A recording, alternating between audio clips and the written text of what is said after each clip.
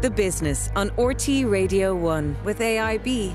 We know that your focus is on your business. That's why ours is on supporting you. Well, as the death toll continues to rise in the war between Israel and Hamas, the impact of that conflict is being felt far beyond the Gaza Strip. The response of pro-Palestinian student campaigners in some of America's most prestigious Ivy League colleges to the Hamas attack on October 7th and other protests against Israel since then have prompted a number of Jewish billionaires to announce they're withdrawing from funding from those colleges. To tell us more, I'm joined by Marion McKeone, who is US correspondent of the Business Post. You're very welcome. Marion, first of all, when it comes to funding Ivy League colleges, the amount of money donated by very wealthy benefactors is kind of off the charts, isn't it? How much are we talking about? Yeah, it's kind of staggering. So last year, a total of $60 billion was donated to American universities in general. Now, the Ivy League, the 8 Ivy League colleges, of course, Harvard, Princeton, Yale, UPenn, Stanford, and the rest, as we call them here, they get the overwhelming share of this. And of all the Ivy League colleges, Harvard always pulls in the biggest bucks. So all of these Ivy League colleges have endowments, and the total value of the endowments is about $120 billion. Of these, Harvard alone has an endowment of $53.2 billion. Now, just to put that in perspective, there are 99 what are known as historically black colleges and universities, HBCUs in America. And between all of them, they have an endowment that's worth less than $2 billion.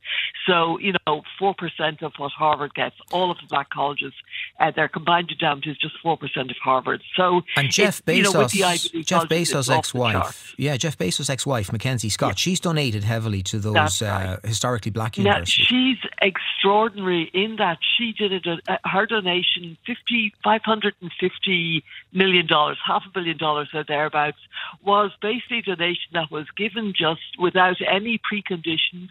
She didn't ask for any names of any buildings, any libraries to be called after, none of the usual.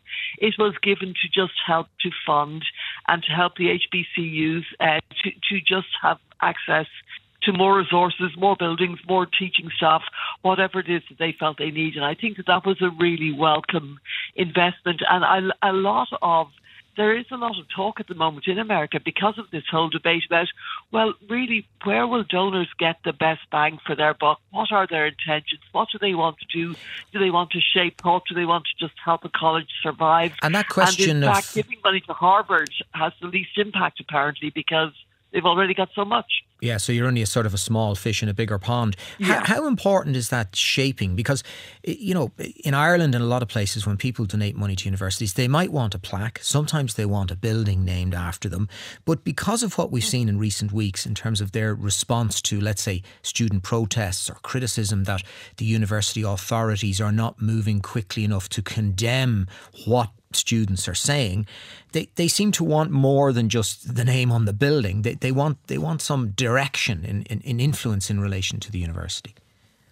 Oh, absolutely. And this is not the first time. I mean, in America, the point of donating, obviously, apart from, affection if you went to Harvard or Yale or Princeton or Dartmouth, is that you want to wield some kind of soft power within that institution. That I think the closest thing is that in America, university donors, particularly the Ivy League donors, consider themselves like shareholders in an institution. They believe that it should buy them a place in situations on the board, or at least at the table, or at least on committees that are deciding who is being hired and who's being fired and what kind of courses are being taught. As I say, a lot of attention has come because of the protests by Jewish donors in the past week, and people like Law and Order creator Dick Wolf, who said he's no longer going to donate to University of Pennsylvania. Also, of course, there were several of Ron Lauder, who is the heir to the Estee Lauder Cosmetics fortune, and a whole bunch of others. Now, one of them, and Mark Rowan, of course, he is the chief of the private equity giant Apollo management. Now, two of the things that happened were quite concerning and caused a lot of debate.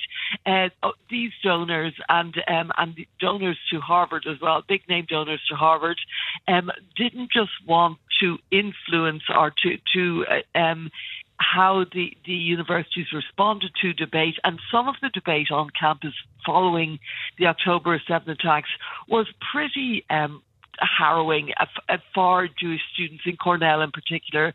They felt very under threat. But the balancing act that was required was largely believed that the universities should stay neutral. The question was asked that what should universities do when you come to the confluence of, a very inflammatory debate on campus? Where do you come down? Freedom of speech versus donors' rights versus the duties of the college administration and the college chiefs to keep the students there feeling safe, but feeling they can voice their opinions and that they can engage in debate without constraint. Of all institutions to donate money to, a university, it's a very fine balance between, let's say, the position or stance that individual academics within a university take, the particular stance that maybe very young students take on something, and perhaps they might change their minds in a few years' time as well. They're very young, they're students. And then throwing into the mix what the authorities of the university should do about all that, because they are supposed to be bastions of free speech, but they're also supposed to promote diversity and promote diversity of views. But clearly these benefactors, will say, oh, I'm all on for that, but they've crossed a line here. Yeah, and that is what was being said. But these donors demanded that the Harvard's president, Claudine Gay, who was appointed a week before the Hamas attacks, the October 7th attack, they have demanded that she resign, and also that the president of the University of Pennsylvania, Liz McGill, resign also, because they feel that they did not respond quickly or appropriately. And in particular, what got the ire of donors to the University of Pennsylvania was a festival, a literary and music and arts festival called Palestine Rights, which took place about 2.5 weeks before the Hamas attacks. Now, this is why the donors wanted Liz McGill, the president of the University of Pennsylvania, to be fired or to resign, because they felt that literary festival, which was, I said, it was Palestinian singers, poets, musicians, filmmakers, and within their work was criticism of Israel. And of course that was almost inherent in the work, because the work is about the Palestinian occupation. But she refused, and the board at University of Pennsylvania pushed back very hard. But I'd like to broaden this out a little, so it's not seen, this is not something that has been done just by Jewish donors who have been incredibly generous to all of the universities. But the Koch brothers, who are very big Republicans, they're billionaires from the oil and gas industry. At George Mason University, they tried to, in exchange for funding money, they wanted the right to decide who was hired as a professor and who was fired as a professor on specific teaching courses. Back in about the mid-90s, Yale had to give back $20 million to the Bass brothers. Yale said no.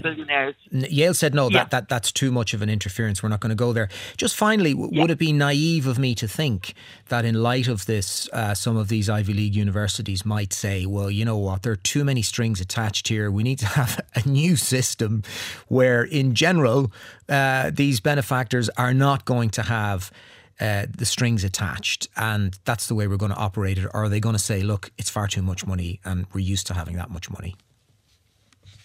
They're not going to turn away millions and millions of dollars, but I think that they have actually taken a hard look at it. And I think that the consensus, after a very heated couple of weeks, the consensus has come down that, look, you have to respect freedom of speech, and just because you don't like what some of these students are saying, you have to see it in the context as every other student protest, and not be so specific to that, because if you're really coming down hard on one group of students, be they pro-Palestinian or be they pro-Israel, then that, you're picking that out of all the other debates essentially. So I don't think things are going to change, but I think now that people think there was an overreach by donors, specifically in the case of the University of Pennsylvania and Harvard, and that they may pull back a little. But emotions are still very, very high in this issue. And as I say, this happens all the time in American campuses, that donors try to exert influence. It's not just related to these type of events. It's on a broader level and as well. It's the model that they have set themselves up for, and it seems to be part of the price involved. Exactly. And Marion McKeone of the Business Post, thank you very much for joining us on the programme.